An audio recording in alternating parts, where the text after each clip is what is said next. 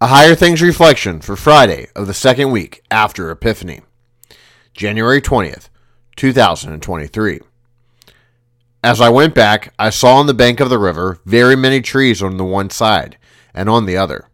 And he said to me, "This water flows toward the eastern region and goes down into the Arabah and enters the sea. When the water flows into the sea, the water will become fresh, and wherever the river goes, every living creature that swarms will live, and there will be many fish. For this water goes there, and the waters of the sea may become fresh, so everything will live where the river goes." Ezekiel chapter 47, verses 7 through 9. In the name of Jesus, Amen. The prophet Ezekiel had a vision, but many things in Ezekiel's visions can be difficult for us. A river flowing from the Lord's temple in Jerusalem downhill into a lake seems a little bit odd, but not too difficult to understand. Around that lake, there are trees and animals and fish. In fact, where the river goes, everything will be live. The wrinkle is that the lake where the river flows is actually called the Arabah, what we know as the Dead Sea. The Dead Sea is so salty that nothing can live there. There aren't any trees alongside it, there aren't any fish in it, and nothing really lives there. Common sense says that if fresh water flows into salt water, the fresh water becomes salty. But Ezekiel's vision stands everything on its head. This fresh water flows from the Lord's temple in Jerusalem, and it transforms the salty Dead Sea into the Sea of Life. That's backwards. There will be trees and fish and life around the sea, because what comes from the temple transforms everything. So it is with the work of Jesus. When Jesus takes on flesh, his divinity is not corrupted by humanity.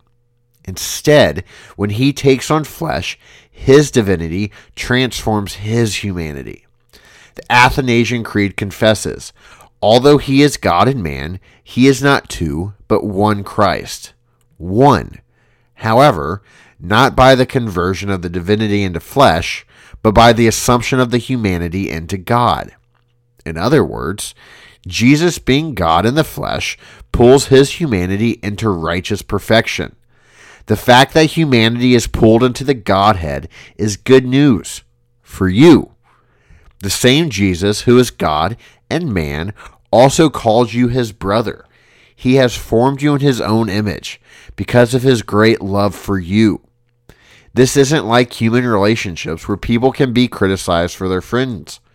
Instead, he transforms you because of his loving and gracious relationship with you.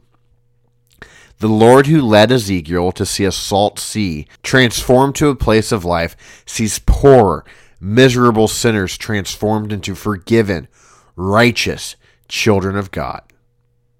In the name of Jesus, Amen. He lives and grants me daily breath. He lives, and I shall conquer death. He lives my mansion to prepare. He lives to bring me safety there. LSB 461, stanza 7. I thank thee, my heavenly Father, through Jesus Christ, thy dear Son, that thou hast kept me this night from all harm and danger. And I pray thee to keep me this day also from sin and all evil, that all my doings in life may please thee. For into thy hands I commend myself, my body and soul, and all things. Let thy holy angel be with me, that the wicked foe may have no power over me. Amen. Our Father, who art in heaven, hallowed be thy name. Thy kingdom come, thy will be done, on earth as it is in heaven. Give us this day our daily bread, and forgive us our trespasses, as we forgive those who trespass against us. And lead us not into temptation, but deliver us from evil. For thine is the kingdom, and the power, and the glory, forever and ever. Amen. I believe in God, the Father Almighty, maker of heaven and earth, and in Jesus Christ, his only Son, our Lord, who was conceived by the Holy Spirit, born of the Virgin Mary, suffered under Pontius Pilate, was crucified, died, and was buried.